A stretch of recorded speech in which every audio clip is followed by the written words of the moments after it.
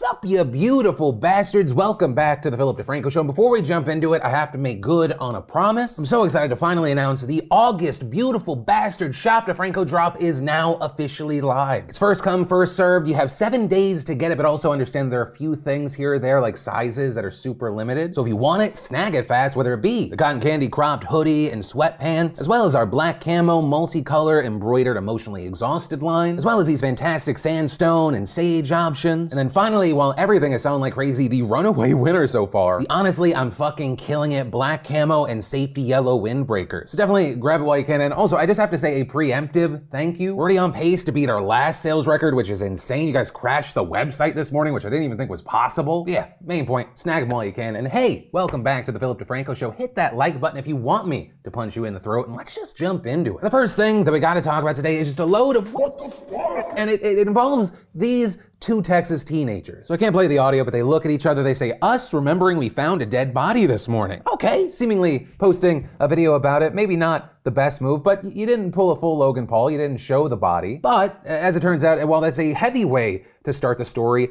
it gets worse. Two teens are accused of stealing a necklace off a dead man. Okay, so let's talk details. An arrest warrant affidavit identified one of the girls as 17-year-old Bethany Martin, while her 16-year-old friend remained unnamed because she's considered a juvenile. And according to reports, the two were near a drainage ditch last Monday when they found a body of a man who had died by suicide. And they then allegedly shared a video to Snapchat showing Martin removing a chain and medallion from the man's neck. The two then eventually called another friend to the scene, who then called the police, but the following day, authorities were made aware of this video after it made its way to the Nextdoor app, with police then tracking down the girls, who eventually admitted that they had discarded the necklace into the grass and kept the medallion, with the affidavit adding that the unnamed teen put the medallion on her own gold necklace because it, quote, matched her fashion style. And so with that, the girls eventually surrendered the pendant, the deputies returning it to the family, who police said had actually seen the disturbing video on social media, which also reportedly featured the girls laughing, which I think is an important note before you're like, young people can sometimes make mistakes. Like, this is especially cruel. So yeah, with this, both teens were eventually charged with theft of a human corpse or grave, which, regardless of value, is a state jail felony in Texas. And that typically means that it's punishable by no more than 2 years, but no less than 180 days in jail. And it can also come with a fine not exceeding $10,000. But yeah, ultimately, that is where we are with this story. The question I want to pass off to you is,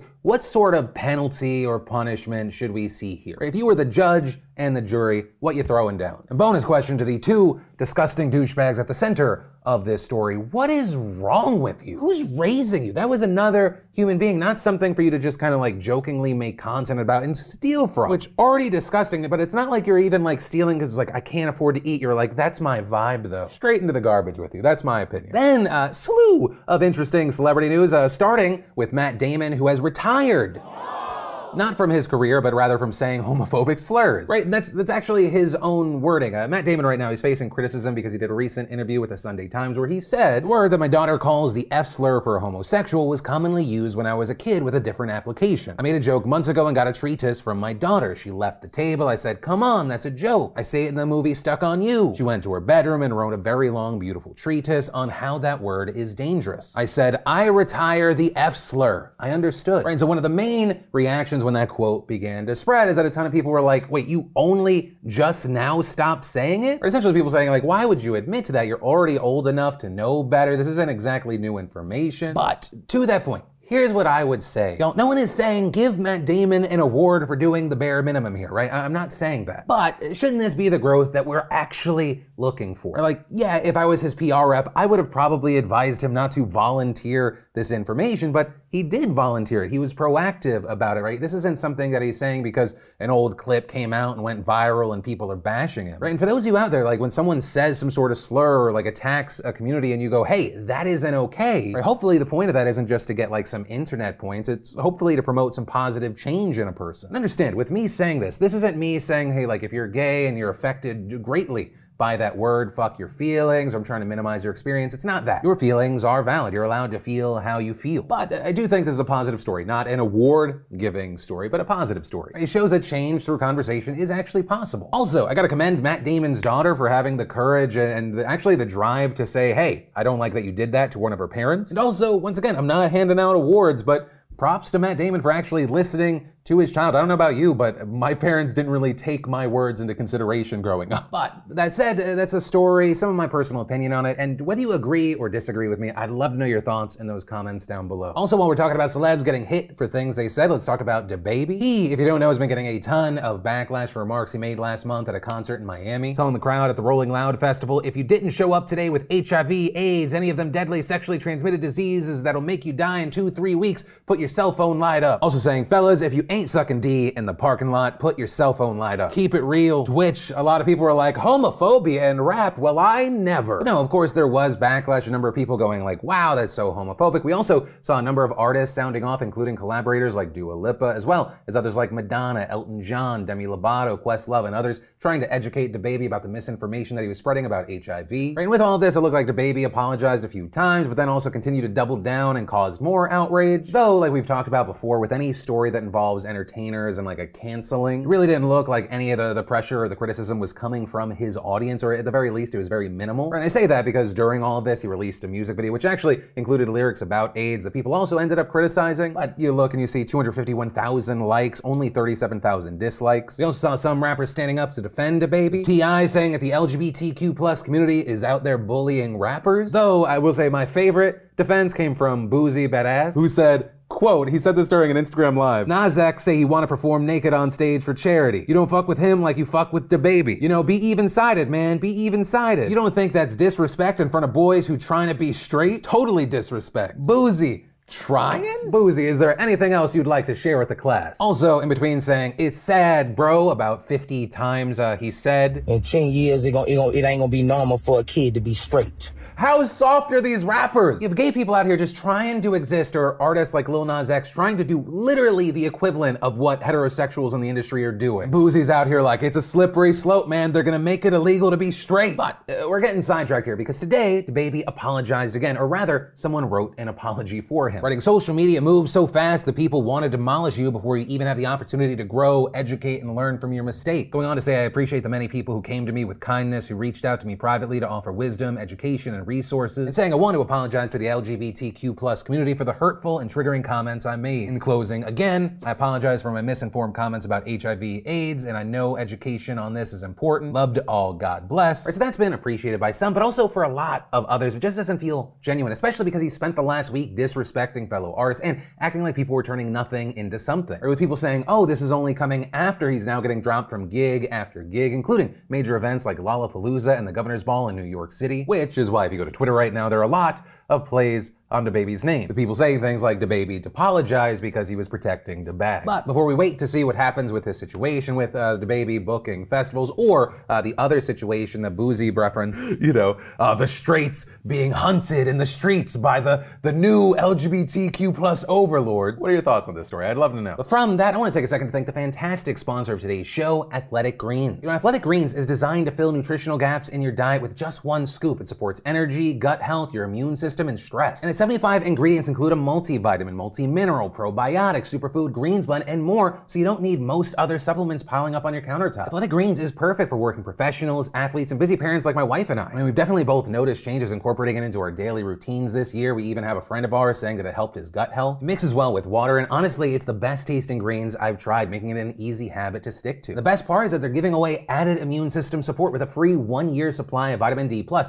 5 individual travel packs with your purchase. I mean, honestly, it'll be hard to find a better, more comprehensive supplement. So head on over to athleticgreens.com/Franco, or just click that link in the description down below to get their best offer of all time. And that offer is only available in the US, Canada, UK, and Europe, so do not miss out. Then, for those of you that thought today's first story was like, that was your daily dose of WTF news, I'm sorry. Because we now need to talk about one of the most requested stories from over the weekend, and that is this story involving Chris Chan. You might have seen that trending over the weekend, wondering who's Chris Chan, and I feel like you're gonna wish that you didn't know. But yeah, let's walk through it. Chris Chan is an infamous internet personality who writes the ridiculous Sonichu comic and is claimed by some to be, quote, the most documented person in history. It's been around since 2000, and after Chan got noticed online for sharing her life and increasingly bizarre behavior, the comic's writing turned increasingly sexual and dark. And well, Chan ended up becoming trending news this weekend because of a massive leak of audio and messages that it appears that she sent to someone that were leaked on Friday. Like, think of what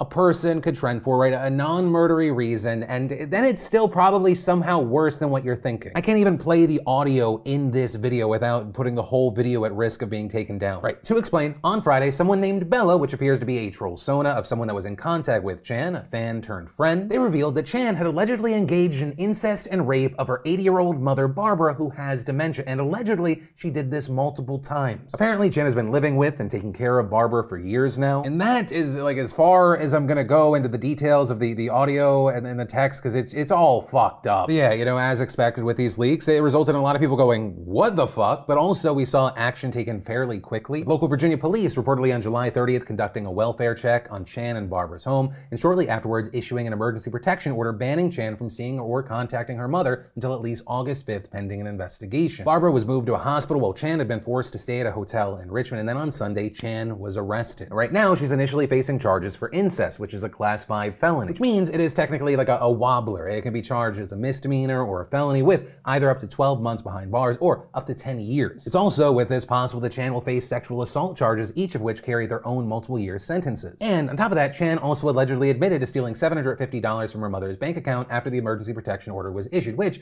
could just mean more time. So yeah, that is where we are for now. And what the fuck? Then let's talk about Florida and Florida man Ron DeSantis. So not great news coming out of Florida. Yesterday reporting a record 10,207 COVID-19 hospitalizations yesterday, which notably is just one day after the CDC released data showing that the state had seen its highest new daily cases since the start of the pandemic. Right? So with all of this, Florida has become the epicenter of the most recent outbreak in the US, driven by the Delta variant, with the state now accounting for 1 out of every 5 new cases. Right, and understand, those numbers from this weekend are massively significant because they surpass previous records that were logged before the vaccines were readily available. But also, very notably, like, this isn't because Florida's vaccination rate's like 13% or something. It is the exact same as the nationwide rate of 49% fully vaccinated, which also makes Florida's vaccination rate the highest among the top 10 states reporting the highest COVID cases right now. And while yes, Governor Ron DeSantis is now encouraging Florida residents to get vaccinated, he and the state's legislature have also made it so incredibly hard for local officials to enforce protections that mitigate further spread. I mean, for example, on the same day that the state reported its highest number of cases ever, DeSantis signed an executive order banning school districts from requiring students to wear a mask when they go back to school later this month. This, despite the CDC guidance issued last week recommending that everyone inside K-12 schools wear a face covering. And with this, DeSantis, for his part, has repeatedly claimed that the spikes are just part of seasonal increases driven by more people being indoors and air conditioning systems circulating the virus. But at the same time, he also argued on Friday that he didn't think that masks were necessary to prevent kids from transmitting COVID in classrooms where they are inside with air conditioning. And kind of touching on the school age range, just last week, Florida reported more than 21,000 infections among children younger than 19. But also, while of course we love to poke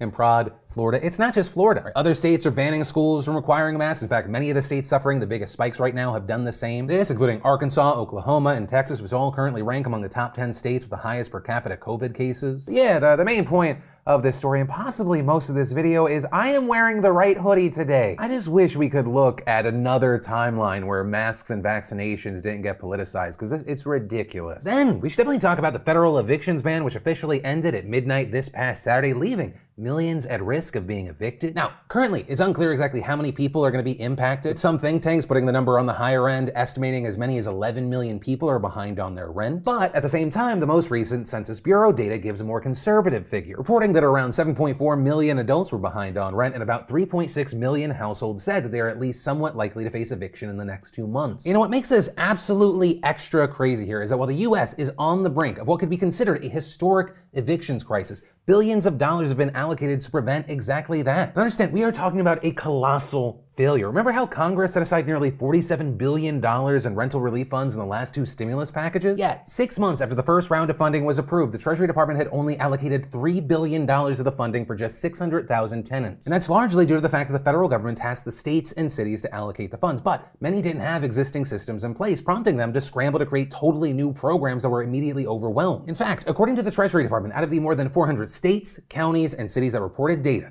just 36 were able to spend even half of the money allotted them by the end of June, and 49 had not spent a dime. So, as far as what happens from here in this colossal clusterfuck. You have local governments trying to rush out that aid, but of course the federal ban is now gone, and so many people who may have applied months ago could still be kicked out of their homes at a time when COVID cases are surging. And while yes, some states and cities have local eviction bans in place, the federal government has so far failed to protect the others. Right, for example, at the very last minute, you had Biden asking Congress, please pass this legislation to extend the moratorium just days before it was set to expire, with members already set to leave for their August recess. But there we saw a Republican block the effort to extend the ban by unanimous consent, and Democratic leaders also said they didn't have enough support for a formal vote. But that said, Congress could hypothetically come back and do something. But given the opposition from Republicans, we saw House Speaker Nancy Pelosi calling on the Biden administration to unilaterally extend the ban. But that could also be extremely difficult given a recent Supreme Court ruling that suggested that the CDC, which initially imposed the freeze, did not have the authority to do so, and that congressional action was needed. But ultimately, that is where we are with the story for now. Obviously, we have to wait and see. But in the meantime, well, of course, I'd love to know your thoughts on this topic in general. If